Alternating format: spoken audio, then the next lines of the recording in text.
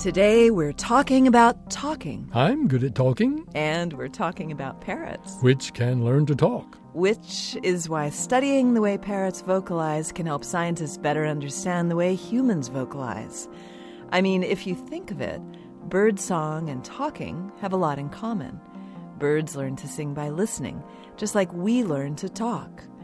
And both birds and humans have specific areas in their brains responsible for communication. But back to parrots. Back to parrots. Hey, you just parroted me.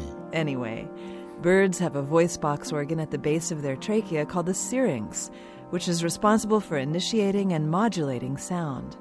However, if you've ever seen a parrot vocalizing, you may have noticed that it bobs its tongue back and forth. Still, until not too many years ago, scientists weren't sure whether moving the tongue had any effect on the sound making its way up and out of the parrot's throat. Well, tongue position certainly affects human speech. And parrot vocalization, too.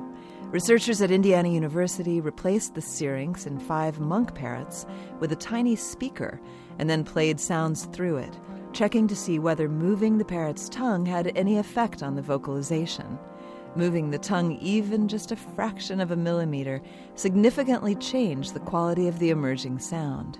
And by significant, I mean that the difference was larger than the difference between the A sound and the O sound in human vowels. Neat. So parrots use their tongue to shape sound. Yes, and in the long run, studies such as these may provide us with a better understanding of human speech and speech disorders. This Moment of Science comes from Indiana University.